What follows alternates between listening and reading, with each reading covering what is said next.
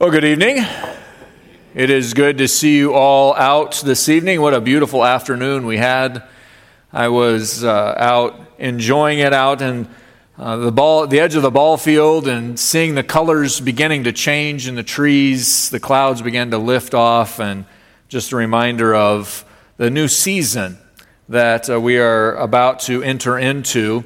It reminded me a lot of the seasons we go through in life, and one of those things as we turn to the book of Ruth is, and perhaps there's other seasons too, but as a parent, maybe you think back to those times when your child would take a book, and they would come and sit up on your knee or on your lap and ask you to read the book. Maybe as grandparents or aunts and uncles, you've had that opportunity. A child will come and they'll bring with them a book, and it's their favorite book, and you've probably read it a million times. And as you take that book now, you say, okay, pop on up here, Once Upon a Time, the end. How many have ever gotten by with that? No, it's usually like, no, that's not what it says. And the book has been memorized. You know that the child has memorized the book, and they know every letter, every word, every picture on every page, and they want you to embellish every bit of it. But how easy it is for you and I then to do the same kind of thing when we're telling a story or we're telling an event or a series of events, and someone comes to you and says, well, how did that event turn out? And you say, well, it kind of started out rough, but it ended well. That's once upon a time, the end. It's the same kind of thing. There's a whole lot in the middle that you need to remember. We do this in Scripture. We think of the narratives that have played out, these real life events. Yeah, Noah built an ark and then he left the ark. Well, what happened in between? What was it like to put all the animals into the ark? What was it like that he would send out the dove and it wouldn't return? What was all of that like? We tend to do this with the cross. Yeah, Jesus came and he died and rose again. It's easy for us to move through each and every portion very, very rapidly and miss the important elements of the book. And that's what we don't want to do tonight. We don't want to miss the meat of this climax that has been building, and we typically will try to do that, especially when we become very familiar with the series of events that have unfolded. And so tonight, as we're digging into the book of Ruth, we're into that last chapter, but it is not, once upon a time, the end. It is this specific chapter that begins to teach us who our kinsman redeemer is and what he has done for us through the life of Boaz and Ruth. And so tonight, as we begin to see the drama that unfolds at the city gates, there is a plan and a purpose, but there is a lot of intrigue. There's a lot of question marks, and there is one stone-faced Boaz who is going to make his appeal without making his appeal, and the Lord is going to reward that with Ruth. As we dig into the text before us this evening, we begin to see this drama at the city gates. I want to start in verse 1 of chapter 4. We're going to read a couple verses, and then we're going to ask the Lord's blessing on our time in His Word, really through the first part of verse 4. The Scripture says this: Now Boaz had gone up to the gate and sat down there, and behold, the Redeemer of whom Boaz had spoken came by. So Boaz said, Turn aside, friend, sit down here. And he turned aside and sat down. And he took 10 men of the elders of the city and said, Sit down here. And so they sat down. Then he said to the Redeemer, Naomi, who has come back from the country of Moab, is selling the parcel of land that belonged to our relative Elimelech. So I thought I would tell you of it and say, Buy it in the presence of those sitting here and in the presence of the elders of my people. If you will redeem it, redeem it. Let us ask the Lord's blessing on our time in His Word this evening. Our gracious Heavenly Father, this is the chapter we've been waiting for as the narrative of Ruth begins to unfold. Lord, there is significant intrigue in this text that is before us tonight. There is a lot that is outside of Boaz's control, and yet we see a faithful man, a godly man, who we were introduced to in chapter 2, and now through the last 2 chapters, we've endeared ourselves to him as he has endeared himself to Ruth. We are drawn by, in essence, the prince of the story. But we are thankful that this is no fairy tale. In fact, the wonderful truth that will unfold for us is that Boaz will represent to us our kinsman redeemer, who is not concerned whether we are Gentile or Jew, but has demonstrated a love for us in that while we were yet sinners, would take our place on the cross for us, to pay the price to redeem us, and then allowing us to become his bride that is the church. Lord, the pieces, as we unpack and unfold them tonight, will begin to reveal to us the great truth of who our kinsman redeemer is, illustrated through the life of Boaz. And as we unpack and unfold that in the weeks to come, should you tarry, we find greater joy, and we relish in it all the more as we understand and implement the principles that we learn here this evening. So, Lord, I pray that you'd give me the words to speak. We know that there are some elements in this text that is outside of our cultural contexts. It's difficult maybe for us to comprehend and understand, but I pray that you'd give me the words to speak, that your Spirit would move in us, that we'd be responsive and fall in love, in greater love with our Savior because of what we have studied here this evening. So, Lord, we love you, and we thank you for our time in your word. We ask that you would be glorified in all that we say and do the rest of the evening. And we exalt you and thank you for it, and it's in Christ's name that we pray it. Amen. We begin this evening, and similar, our outline is in your bulletin is similar to what we've done in times past, where we will just provide the one point and then the next point and so forth. And the idea is that you fill in all that the Lord is prompting you to fill in there, that you're not limited by my thoughts or by what I'm necessarily trying to draw from the text, but also that you would have understanding of the text, that you would interact with it better. So this evening we start, as in the text that we have just read, as Boaz and the relative meet at the city gates. And there's a lot we need to understand because Boaz is waiting at the gate when we begin in chapter 4, verse 1. Remember where we left off. We left off in chapter 3, verse 18, and we spent all week last week spending just a few more minutes looking into this verse. And as we looked here, we recognized that Ruth's job was to sit still.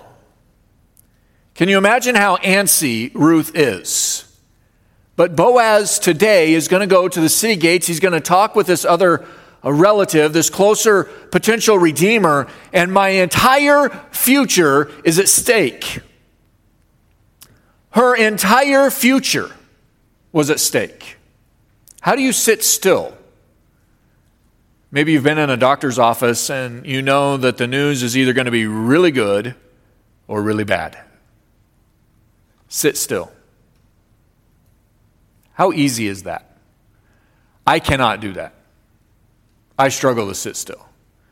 Especially on those bed chair things they give you in those rooms, and it's uncomfortable and it's cold and you're going to move. And this is where Ruth is at. Not in the waiting room or not in the room waiting for the doctor, but in a situation that her entire future is being decided outside of her control. That is where she is at. Meanwhile, verse 1 of chapter 4, Boaz is not sitting idly by. In fact, listening to Naomi, Boaz will not sit until he's resolved the issue. And it appears from the text that the very same morning that Naomi has told Ruth to sit still, Boaz is sitting at the city gates. And he's waiting there. Notice again verse 1. It says, "Now Boaz had gone up to the gate and sat down there. And behold, the Redeemer of whom Boaz had spoke came by. So Boaz said, 'Turn aside, friend, sit down here.' And he turned aside and sat down." Business is about to be conducted. The events of this chapter illustrate the real heart of the book of Ruth. Without this chapter, there is no book of Ruth. Without the events that unfold in this moment, there is nothing to write about. But it is here that we learn a lot about the work that it took for our own redemption. And so not just in the text that we study tonight, but in the text that we study, Lord willing, next week, we're going to see our redemption unfold, specifically next week as we have the wedding ceremony. But we see the work that it's going to take to get there as Boaz is sitting down now with this other redeemer. Boaz arrives early at the gates of the city after the midnight conversation the night before, and here he is, first thing in the morning, sitting at the gates. The gate, so that we understand, because we don't have anything that is like this, that is similar in our society. The gate, so that we understand, is just inside of the actual gates. The gates are typically left open throughout the evening and even into the morning, but there's an open space right behind the gate where everybody's going to come through, where everybody bottlenecks down as they're coming in and out of the city itself. They're going to come right here to an open space where business was conducted. The elders and the leading citizens of the city would go there for all of the gossip and news and the town crier, and they would go there as well for conducting legal business. And that is what is about to take place here. What is decided at the city gate is legally binding. You don't haul somebody off to court, you haul somebody off to the gates. You go to the gates and you ask the elders, what is their opinion of this situation? And whatever their opinion was, that is the legally binding decision that all parties must live by. That is the Jewish legal system. And the decisions from the elders is truly the final word. Now, I want to take us out of the context of Ruth for just a second and picture another city gate that Christ spoke of. Because it is helpful for us to understand what significant statements are being made about city gates. In Matthew's gospel, Matthew chapter 16, keep your finger here in Ruth, turn over to Matthew chapter 16 for a moment. One of my favorite places to take people when I go to Israel is the gnarled cave that sits next to the old destroyed temple to a demigod named Pan. This is known as, it's all the way up the Bina Spring, all the way up to the Bina Springs, at the edge of the land of Dan in the north, the newer land of Dan. Dan had land in the southern part of Israel as well, but they moved up later.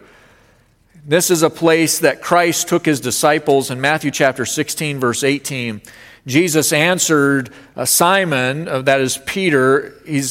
Peter is saying, you are the Christ, the Son of the living God. That's verse 16. Skip down to verse 18. And Christ says, I will tell you, you are Peter, and on this rock I will build my church, and the gates of hell shall not prevail against it. Now, there's a lot of theology that we're going to have to work out at some point in this text. But I want you to notice Jesus is sitting likely at the Bina Springs right in front of a giant gnarled hole that was believed to be the gates of Hades. And there was a temple, the temple there to the god Pan. Now, we get our word pandemonium, pandemic, from this god. It's a god of chaos. And it was a god that many in Israel had fallen into the false worship of. And Jesus is sitting here with his disciples, and he's using this gnarled opening as an illustration. And he says that his church will not have problems overcoming the city gates of hell. What does that mean? What did Jesus refer to in that text? The imagery seems odd to our Western mindset. But what Christ is referring to is that the decisions and the determinations of hell will not stand against the church, even though they were the final decisions of the elders at the gates of Hades. Isn't that comforting to know? The church is an offensive church, but the determinations, final though they may be for the inhabitants and the rulers, Satan and his minions of Hades, they will not prevail against the church. They will not win the day against the church.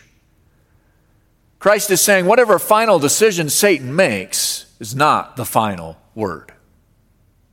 And to that, we who follow Christ in the age of the church say, amen. Praise God that the determinations and the plans and the schemes and the decisions that were made on the city gates of Hades cannot win the day. Christ said they won't. That's the same kind of imagery, although that's the negative example. That's the same kind of imagery that's taking place back in the book of Ruth. So turn back there. Boaz is sitting at the city gates. There is a determination that is about to be made, and the inhabitants of the city must live by those determinations. Boaz waits there, the city gates, for a fellow redeemer. It's fascinating to me. We're going to see this. Samuel wants to notice that the hand of God is at work, because there's no guarantee that this other redeemer is going to walk past. It's likely, but there's no guarantee. There's going to be a giant context here that certainly Boaz has thought through, but Boaz is going to be able to speak with an eloquence and an ability that this other redeemer is not going to see coming. So Samuel is very clear to help us understand that God is at work in these events that are about to unfold. Boaz waits there for a fellow redeemer. While he's waiting, or at least at the same time that the Redeemer shows up, he chooses 10 elders and he says, sit over here. I want you to hear what's about to happen, and I want you to make a ruling, a judgment on this significant and important decision that will affect the land of Elimelech. Samuel, again, is reminding us that God is at work here. 10 elders provide the minimum number required for a quorum. Does Boaz know what he's doing? He didn't choose 9. He's like, 9's good enough. He chose 10. Why? Because 10 constituted a quorum. The decision of the 10 would be the decision that Elimelech's family, whoever that may be, in this case Naomi and Ruth, and the other redeemer and Boaz would have to live by. Isn't there some intrigue here? Remember the way that Boaz loves Ruth? Remember the care and provision and protection? And now he's placed it all in the hands of 10 elders. Placed it all there. The question is over the land of Elimelech. Notice verses 2 and following. We talked about verse 2, but let's pick it up again. He says, and he took 10 men of the elders of the city and said, sit down here. And so they sat down. Then he said to the Redeemer, Naomi, who has come back from the country of Moab, is selling the parcel of land that belonged to our relative Elimelech. So I thought I would tell you of it and say, buy it in the presence of those sitting here and in the presence of the elders of my people. If you'll redeem it, redeem it. Boaz speaks to the Redeemer as brother. In fact, ESV is translated it friend. Sit here, friend. But some of your translations have translated that brother. And so, what is the idea of brother? Was this Redeemer Boaz's brother? No. The idea is that he's of the same clan of that Elimelech and Boaz belong to. So he's in the same family unit. This is like saying, hey, relative, I want you to sit down here with me and let's discuss this piece of land that, according to the Levitical law, needs to be redeemed. And then it would revert back, if there was an heir, it would revert back to Elimelech's line, but there is no heir. And so Elimelech, his parcel of land would then be retained by the Redeemer, in this case, according to the Levitical law. Boaz begins by providing an accurate detail, but he is working out his plan. Did you catch what he said? He said, Naomi, who has returned from Moab, she has a parcel of Elimelech's land, and it needs to be purchased. You may have done the same thing when you have negotiated the purchase of a large item, such as your car or your house, where you really want the car, but you can't let the salesman know that you want the car. Because if you let the salesman know that you want the car, you're going to pay $5,000 more for the car than if you just told the salesman, I'm going to go look at this car over here. Now you begin to haggle. That's kind of what Boaz is doing here, but notice how Boaz handles this. It is as if Boaz is saying, hey, I'm not sure you know this or not, but there is some land, and it belongs to our clan. It's part of Elimelech's land, and Naomi's selling it. If you're not interested, I'd probably take it. That's really how Boaz is handling this. I want you to know, kind of interested in the land, but you're the first redeemer. If you want it, go ahead and take it. Redeem it. Can you imagine Boaz masking his emotions at this point? Think of the feeling that you have when you're negotiating for a car, let alone negotiating for a wife. That's what Boaz is doing right now. He's negotiating with this kinsman redeemer. As he's negotiating with this kinsman redeemer, you can imagine his heart pounding. There's a lot more at risk than just a piece of land. There's a lot more at risk than a piece of land. What do you say when someone asks if you want the good or bad news? Just think about that. Someone comes to you and says, I've got some good news and bad news. What do you want first? What do we typically say? You want Some want the good. I'm hearing some want the bad. So we're divided actually in here. I'm one who says, give me the bad news first because I want the good news to follow. I want to end on a good note. Typically, we want to start with the bad news first, but Boaz is shrewd in that he starts what the Redeemer would perceive to be the good news. There's land. Anytime you can glean more land that you could harvest upon, and it is of the same familial line, the Redeemer, the first Redeemer, the relative of Boaz, would say, this is a good deal. And indeed, notice what he says as we look at the cost now of redemption. The cost of redemption. Beginning at the middle of verse 4, he says, but if you will not, tell me that I may know, for there is no one beside you to redeem it, and I come after you. And he said, I will redeem it. Then Boaz said, the day that you buy the field from the hand of Naomi, you will also acquire Ruth, the Moabite, the widow of the dead, in order to perpetuate the name of the dead in his inheritance. Then the Redeemer said, I cannot redeem it for myself, lest I impair my own inheritance. Take my right of redemption yourself, for I cannot redeem it. Boaz starts with the good news, and he goes to the bad news in the Redeemer's mind. The good news is there's a piece of land, Redeemer. If you want to purchase it, go ahead and purchase it. Oh yeah, since you want to purchase it, let me tell you about the strings that are attached. There's a Moabite widow. And according to the Levitical law, you will need to raise up an heir through the Moabite woman of the line of Elimelech. The Redeemer, verse 4, begins with, before we get all the way into verse 5, the Redeemer says, it certainly is a good deal. I imagine for a moment, even though this appears to be, and we know this is Boaz's plan, the text does not seem to give us any indication that Boaz expected any other answer than the Redeemer, the closer Redeemer, saying, yes, I will take it. He then is going to fill in the backstory. But can you imagine the heart of Boaz in this moment? The other Redeemer says, yeah, I'll take it. I imagine Boaz's heart skipped a beat. The stone-faced negotiator in Boaz almost cracks.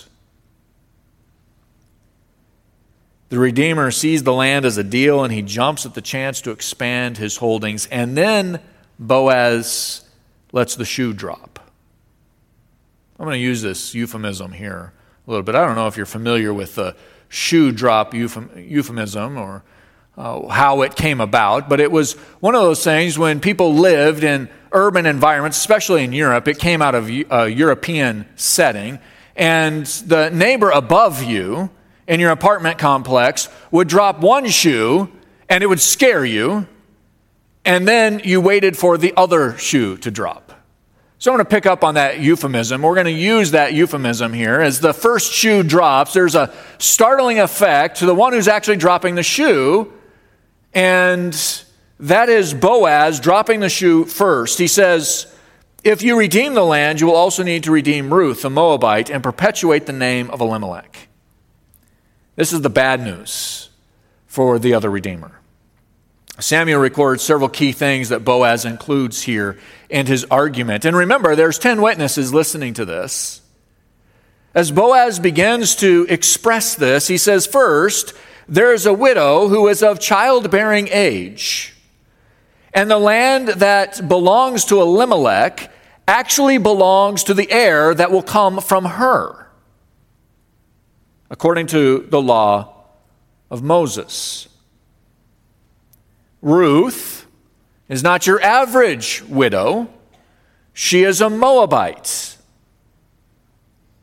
And to be the redeemer, you're going to need to risk your own inheritance, your own line, to raise up an inheritance line of Elimelech to further this claim. One author writes this at this juncture. They say this. Let's read verse 5 again.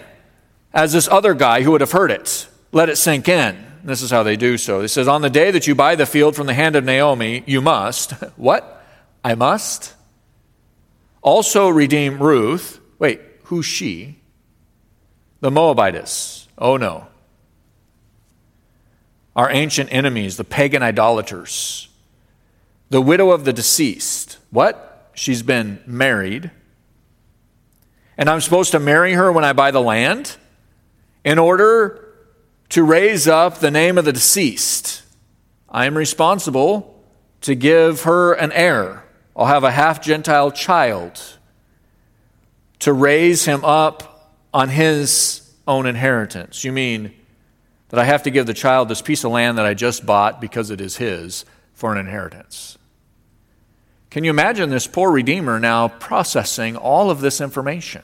It's all legal. It's all binding according to the law of Moses. And this was the right of the widow to demand these things to be done for her. In fact, we're going to think of the account in Genesis where Tamar does a similar thing with Judah, demanding the rights.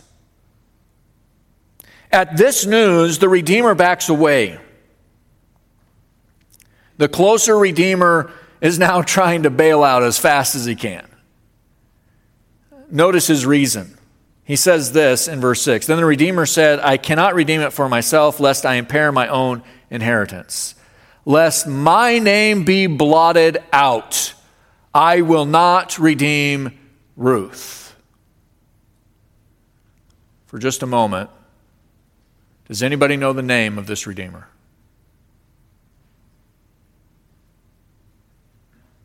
No. Isn't it fascinating that his name was blotted out of the pages of Scripture? Because he left the responsibility of redemption to another. And that would be Boaz. The act of redeeming would require that he marry Ruth, raise a child by Ruth, to take the land and a portion of the rest of the man's inheritance. His children, to this point, would lose a portion of their inheritance because the child that was born of Ruth would receive the portion due one of the heirs of the landowner. So he would put his own name at risk. He would work hard and diligent to give all of his children an inheritance, but all the work and all of the toiling that he made onto this parcel of ground would go to the heir of Ruth, the child born to Ruth. This means that his other children would receive less for the child of a foreign woman. It also means that there would be the potential to have his name suffer the same fate as the name of Elimelech, and to be at risk of disappearing from the Jewish names. As quickly as this guy said, yes, I will buy it, he's now looking for the fire escape. If he purchases the land, he has to care for Naomi, and he has to marry a foreign woman from Moab. He has to raise a child with a Gentile widow. He has to give away the land to that child. He will lose whatever he's invested in that property because it will become that child's. And the son that he might have with Ruth will not even have his name, but have the name of the wife's deceased husband. Who in his right mind would do such a thing? There's only one person willing to do any of that. Someone in love with that widow. And that overrules everything. Verse 6, as we have said, or as we have read it rather, then the Redeemer said, I cannot redeem it for myself, lest I impair my own inheritance. Take my right of redemption yourself, for I cannot redeem it. The closer Redeemer is now looking to get out. And if he can push it off onto Boaz, great. And that's really how he feels. He's going to push it off on Boaz. And the other shoe drops. The transfer of the sandal. What is the transfer of the sandal? Notice in verse 7. Now this was the custom in former times in Israel concerning redeeming and exchanging. To confirm a transaction, the one drew off his sandal and gave it to the other, and this was the matter of attesting in Israel. So when the Redeemer said to Boaz, buy it for yourself, he drew off his sandal. Doesn't that seem like an odd custom? Like, here, I've wore out this shoe. You can have this shoe. I'm missing one, but you can have it. What does this custom mean? To us, we don't understand it. But hearing all that would be required to redeem the land, the relative passes on his right to redeem, and he pulls off his sandal and he gives it to Boaz. And in giving it to Boaz, notice verse 9, and Boaz said to the elders and all the people, you are witnesses this day that I have bought from the hand of Naomi all that belonged to Elimelech and all that belonged to Chilion and Mahlon. It says, all that was Elimelech's is now mine. The sandal, as the relative takes it off, the giving of the sandal was an image of saying that those feet would not walk or work that land at all. Walk on or work that land. So in essence, what the closer Redeemer is saying is, here's my shoes, take my roll, and you walk a mile in my shoes, to use another euphemism. Because I'm not going to redeem it. The right of that land is yours. I will not walk on it, even though it was my right to redeem. I will not redeem. You take my shoes and walk in it. Literally, he's saying, Boaz, you walk the path in my shoes. You walk in my place. You are the Redeemer. The sandal transferred ownership of the land. As soon as this had transpired, Boaz looks at the 10 and he reveals the gameplay. Notice what the text says. He has already said in verse 9 that he has bought the land, and he goes into verse 10 and he says, also Ruth the Moabite, the widow of Mahlon, I have bought to be my wife, to perpetuate the name of the dead in his inheritance, that the name of the dead may not be cut off from among his brothers, from the gate of his native place. You are witnesses this day. Boaz takes care of all the paperwork. Having done what he needed to do with a closer relative, he leaves no stone unturned as Boaz turns to the city officials. And he leaves nothing to chance. He diligently walks through the full transaction. He says to the elders and to all the people, beginning in verse 9, you are witnesses this day that I have bought from the hand of Naomi all that belonged to Elimelech, and all that belonged to Chilion and Mahlon. Also Ruth the Moabite, the widow of Mahlon, I have bought to be my wife, to perpetuate the name of the dead in his inheritance, that the name of the dead may not be cut off from among his brothers and from the gates of his native place. You are witnesses this day. In essence, what Boaz is saying is, everything is done, the transaction is complete, and every element of redemption that is required has been paid for. Nothing is left. Ruth didn't have anything else to go and redeem. There was no other elements for her to participate in. There was no other work for her to do in order for the redemption to be secure. Boaz had paid it all. Full and complete, leaving nothing left to do. We're going to consider that great truth. I just want you to file that away until, Lord willing, next week. But consider that great truth as we think of our own redemption. Christ paid it in full. There was nothing left for you to work out your own redemption. There's stuff for you to do in your own sanctification, which is an expression of your appreciation and great love for what it is that your Savior has done for you after salvation. But you cannot work for or provide for or in any other way develop any elements in which you participated in your own redemption. Ruth, her only job was to sit still. Boaz went to work. Boaz paid the price. And notice the proclamation then of the people. These people have no idea of the proclamation that they're about to make, and I want to highlight this. We're going to spend more time on the kinsman redeemer, but I don't want us to miss this. Notice what happens in verses 11 and verse 12. It says, "Then all the people who were at the gate and the elders said, 'We are witnesses. May the Lord make the woman who is coming into your house like Rachel and Leah, who together built up the house of Israel.'" In other words, may you have lots and lots of children, lots and lots of sons. Continuing on, it says, "May you act worthily in Ephrath and be renowned in Bethlehem.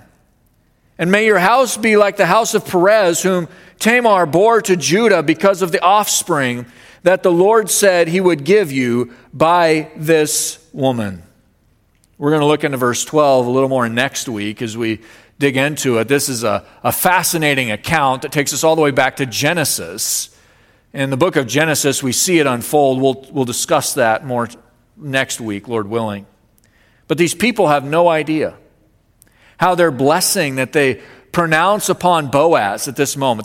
There's great joy. Remember, these are the same folks who, when Naomi came back, said, "Hey, is that Naomi?" And she said, "Don't call me Naomi. Don't be calling me the gracious one. Call me bitter. Call me Myra, because I'm bitter." These people over the last few weeks have begun to see a transition and a change in the life of Naomi. And now they're celebrating with Naomi, and Naomi's not even there. But they're celebrating that Boaz will be the kinsman redeemer. They've watched this principle lived out, this Levitical law lived out before their very eyes. But they have no idea that the blessing that they pronounce upon Boaz will become so instrumental in the course of history. Ruth will become the great-grandmother of King David. Boaz and Ruth will continue the line through which our Lord Jesus Christ will come. The true great kinsman redeemer. What was it about Ruth? Isn't that an intriguing question? What was it about Ruth that made Boaz go, "I want to marry that girl"? Have you ever questioned Boaz's motivations?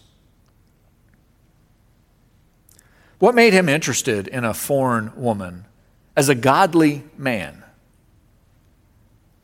Why risk the stigma of being married and having children, being married to a foreigner and having children that were half Jewish, half Gentile? Because Boaz was willing to do what his father had done. When Salmon, the father of Boaz, married his wife, he married another foreign pagan woman. Her name? Rahab. You'll remember her from the book of Joshua.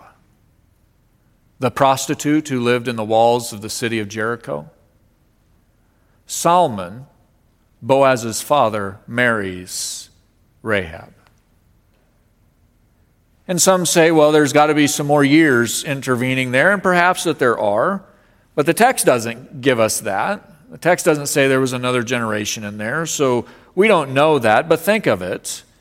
Boaz isn't afraid to trust his future children to the care of a former Gentile idolater because he was a child or grandchild, I would say child, raised by a former Gentile idolater. He knew what it was like. The woman listed in Matthew 1 and in Hebrews 11 is that former Gentile idolater, and her name is Rahab the harlot.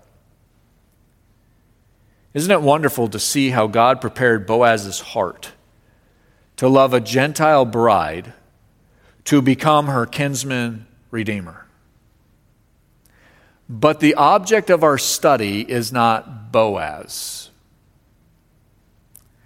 Don't forget, your kinsman redeemer, Jesus Christ, redeems people with a past. In fact, he has chosen a bride that carries both Jewish and Gentile blood. A bride that is composed of every tribe, every tongue, and every nation, according to Revelation chapter 5, verse 9. And praise God that our kinsman redeemer loves a half-Gentile and half-Jewish bride. And his love for us has not sullied his name, has not blotted it out, has not changed it, has not jeopardized his reputation. It has only enhanced it with an undiminished beauty. Consider the choirs in heaven, the tongues of every tribe, every nation, and every people, proclaiming the excellencies of our groom, Christ. He is the kinsman redeemer of grace. We're going to dig in, Lord willing, next week into verse 12 and following, because we're really going to get into this great and wonderful truth that Christ is our kinsman redeemer. As we dig into the wedding ceremony, as it were. And then the book of Ruth just comes to a conclusion, a very rapid conclusion, as it ends in the most spectacular way ever with a genealogy. I don't know about you, but genealogies can be monotonous, can they? They're names you don't understand, people you don't see, you don't put a face with them. But the very last verse of the book of Ruth says this, and this is where we end. Obed, who Boaz will have through Ruth, Obed fathered Jesse, and Jesse fathered David. Let's close in a word of prayer. Our gracious Heavenly Father, we praise you that our kinsman redeemer has not in any way sullied his name because he paid the price that we rightly should have paid and could not pay. Lord, he has not sullied his name in being our lamb, our spotless lamb that would shed innocent blood to redeem a people who were at that time enemies.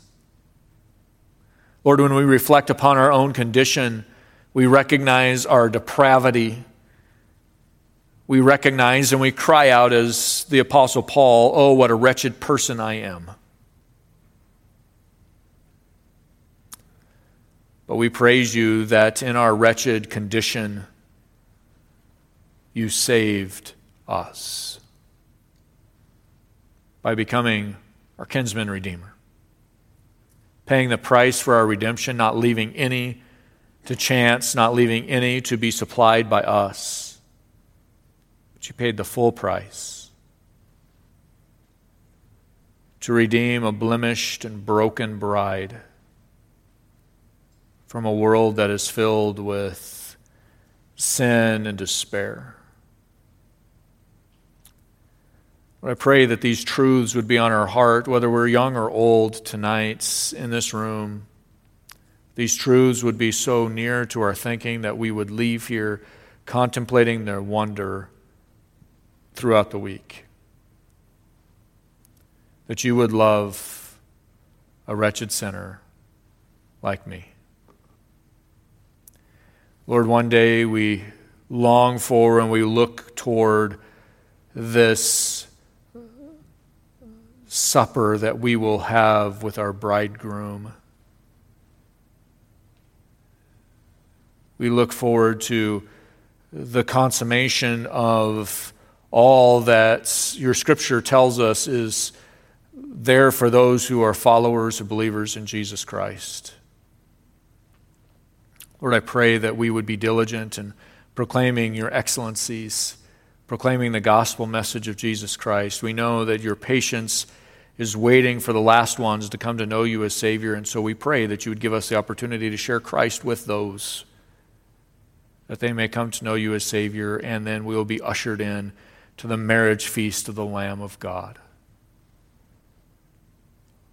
Lord, I praise you that in our study in 1 Thessalonians, we are keeping a mind's eye on eternity, and this is why. The truths that we have studied here in the book of Ruth remind us of this relationship that you have with your church, and we long for it, we desire it, and we are looking ahead with great anticipation for it. Lord, so tonight I thank you for the heart of the book of Ruth, the study that we have enjoyed over the last few weeks. We have just a couple weeks left. I pray that you would give us a great understanding, a greater appreciation of this book, and that your name would be glorified in all that we do and say as we depart from here. Lord, we cannot express our gratefulness that you are our kinsman redeemer.